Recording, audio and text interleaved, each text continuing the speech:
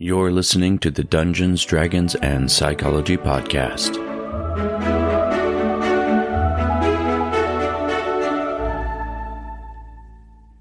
It's very likely, my cyclothids, that you are at least aware that races such as the Drow have come under scrutiny in recent years. I recently had an experience that led me to reevaluate my own stance on this topic, and in today's session I want to share with you what I've learned as a part of this process and see if we can address the problems with the Drow while maintaining some of the existing lore and literature surrounding them. I'm Robert Walker, author of Session 0, the DMG to Writing Great Campaigns in Any System, and this is my show, the Dungeons, Dragons, and Psychology Podcast, where I teach collaborative storytellers how to create memorable campaigns using psychology. So I want to share with you a story. This is a true story, and it just recently happened. And what happened was, I got home from work in the evening, and I opened my email inbox, the Dungeons Dragons Psychology at gmail.com email that all of you are welcome to message me at and communicate with me at. And when I opened this email, there was a message from some other collaborators I'd worked with in the past, and they brought to my attention that some of the language I had used on my podcast and in my book surrounding the Drow was problematic, and they were pretty upset with some of the things that I had said. So I shared this email with my wife, and her first response was what I expected. She said, "It doesn't sound like these people really know you as a person at all." And I agreed with her. I thought that was true because I tried to be very open, accepting, and inclusive of all people. But after I calmed down, after I thought about the words that they were saying, asked for a little more clarification, got their point of view about the words that I had said and how it could be problematic, it really got me to think that I might be portraying something that I don't actually believe in. I might be continuing an injustice that does not represent my beliefs. So I decided that what I really needed to do was educate myself and try to understand what it was that I was missing in my point of view. So I decided to spend the next few days researching the problem with the Drow and my own stance and my own statements. I re-listened to my own episodes. I reread the chapter in my book and evaluated those things against what I was learning. And so here is what my research brought to my attention. While there are undoubtedly an innumerable number of things about Drow lore and society that could be insensitive, there are three primary problems that surround the Drow, and those three issues are what I'm going to be discussing today. The first issue, and probably the most obvious, is their depiction is racially insensitive. Secondly, their society presents a misogynistic view of women in power. And third, the entire idea of an evil race is a problematic construct. So let's begin with the first one, the idea that the depiction is racially insensitive. And I think that one is pretty easy to understand because at their core, the idea exists with the Drow that black equals evil in sense of this race. And obviously that is a problematic point of view. I had taken the idea of Drow society and the literature surrounding the Drow society as something that I held dear to me because I loved the stories about the Drow. I love R.A. Salvatore. I loved the story of Drizzt. And so in my heart, I was clinging to these stories without reevaluating the entire idea of what the concept stood for. The idea that by portraying this entire species as, dark-skinned elves and the correlations that it had with our real-world society, I was not considering how that affected other people because I didn't have the myopics to really understand that could be disenfranchising people who would want to come to the game but then saw themselves represented in such a way. So I minimized my opinions on this by saying things in my book and on my podcast like it's just a game and that people were just making an argument out of something that didn't need to be an argument. And I was very wrong about those statements because I had not really taken the time to internalize what other people would be experiencing through these depictions. And as I go forward, I am definitely going to modify my opinions on this. And this whole experience has been very eye-opening. So let's move into the second problem, which is the society presenting a misogynistic view of women in power. In a lot of ways, it reminds me of the early movements in psychology where women with mental health issues were sort of given this diagnosis of, well, you're having problems because you're a woman. Their whole field was surrounded with sexism. And I think a lot of that same sort of sexism exists in the view of the Drow society and its matriarchal structure. Now, of course, being a matriarchy is by no means a problem. The problem is the way that the matriarchal society that was created for D&D was presented. It sort of has this idea that this is what will happen if women run a society. There'll be this very chaotic, very ridiculous sort of just problematic destruction and chaos and evil, and here's why women can't be in power. And it makes a farce of the idea of women being in power in a time where that is sort of what was held as a concept that was thought to be true. This is what the world would look like if women were in power. And of course, that's ridiculous. It's absurdity displayed in excess. And moreover, it propagates this idea that we don't need to have in our role-playing games, this idea that women in power would be a bad thing, because I think we've seen from our own history and our own world that it's not a bad thing. It's, in fact, a very good thing. We need more of that in our world. So let's take a look at this third idea, the idea that an evil race is a problematic construct in and of itself. And I believe that in my book and in my podcast, this is the concept that I was struggling to understand the most of these three constructs. And I think it's because I had spent so much time role-playing this game younger without, I suppose, a more enlightened point of view on this, that I just sort of believed that there should be certain races that were evil because then I know who I can swing my sword at. It wasn't about the problems that it presented culturally in this world. It was just about not informing myself about why this concept doesn't work and shouldn't be a part of the game to begin with. And here's where I was really getting this concept wrong in my book and on previous episodes of this show.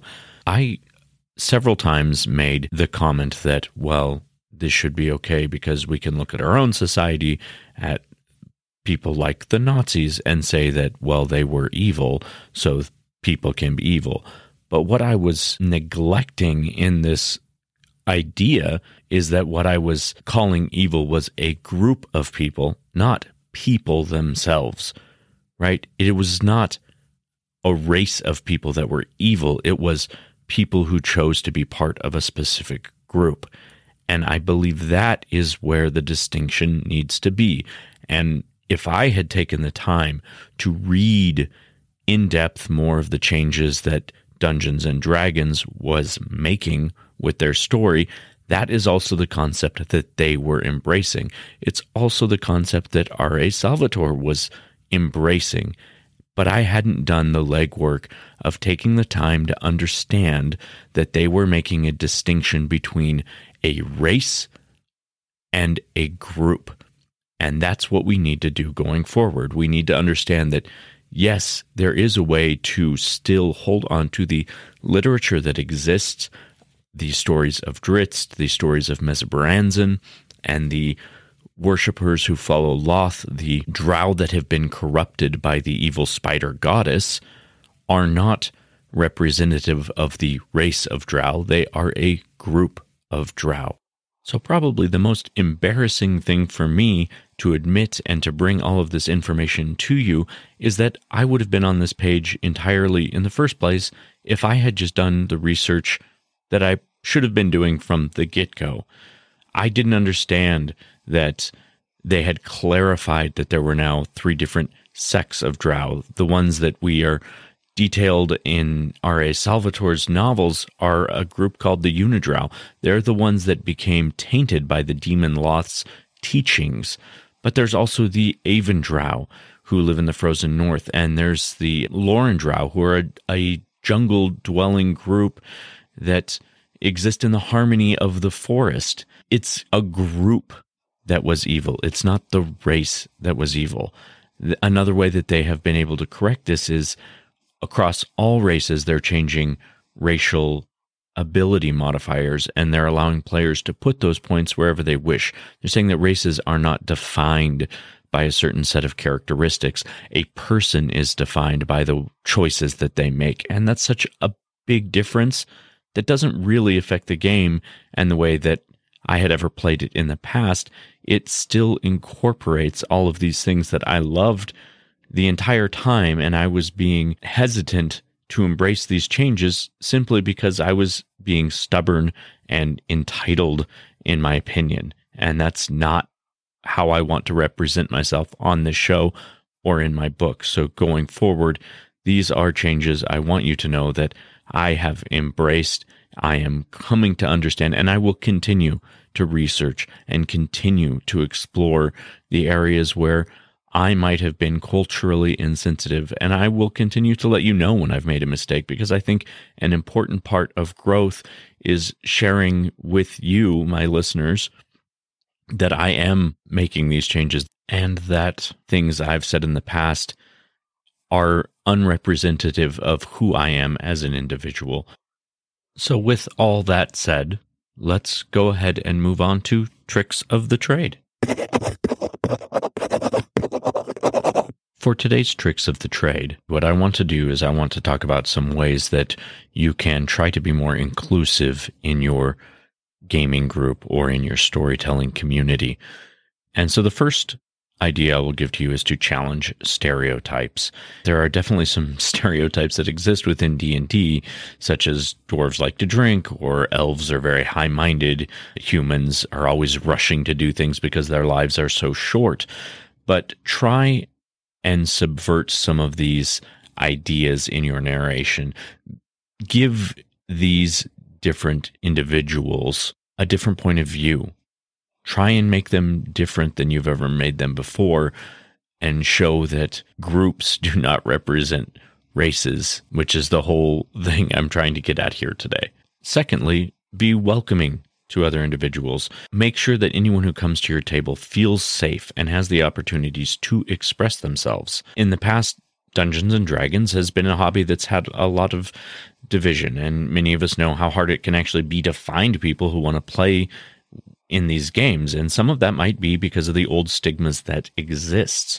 So it would be hypocritical of us to be unwelcoming of anyone who wants to game in a different way or has a different point of view about how the game should be played. So show interest in people who are interested in playing D&D, and be patient and gentle with their questions when they want to join your game. Find out what they're comfortable with, and find out how it is that they would like to play a game and how they feel they should be represented at your table. And lastly, if you are the dungeon master, you need to check in with your players. There's no reason that they should ever feel uncomfortable at your table. And as a dungeon master, it's always going to be your responsibility to make sure that a situation doesn't go too far. If your players look or act like they're feeling uncomfortable by another player's actions or by part of the narration that you're telling, it's your job as a dungeon master to stop that. There's also the opportunity to learn from that moment if you allow the other person have the comfort to speak and voice their opinion as to why they don't want to have that involved in the game that they're going to be in. And you and your players take the time to listen to that opinion. It gives you the opportunity to have a learning moment about what it means to be inclusive, and that inclusivity can lead to personal growth, not just for you, but for your entire gaming table. So that is all for today, my cyclothids. Thank you for joining me on this episode, and I appreciate your taking the time to listen to what I feel is one of the more important episodes that I have put out. I did want to remind you all that we will be continuing season 1 until October 30th, will be our last episode of season 1, and then we will be taking a break until the first of the year. I'm going to be doing some reformatting of the show, adding a new segment called Knowledge Check, where we're going to be delving a little further into the psychology of the situations that we're talking about in our main topic, and really getting more into the heart of what I want this show to be. So I'm excited to see those changes happen, but bear with us during the break when we take it between October 30th and January 1st. Just a quick reminder that you can find my book on Amazon, and there is a link in the show notes. And please, if you haven't checked it out yet, give me the opportunity to be on your nightstand or on your bookshelf, and do me a favor, help this show continue by either getting that on Amazon on your Fire or ordering a paperback copy. I would really appreciate it. Thank you so much, and we'll see you all next session.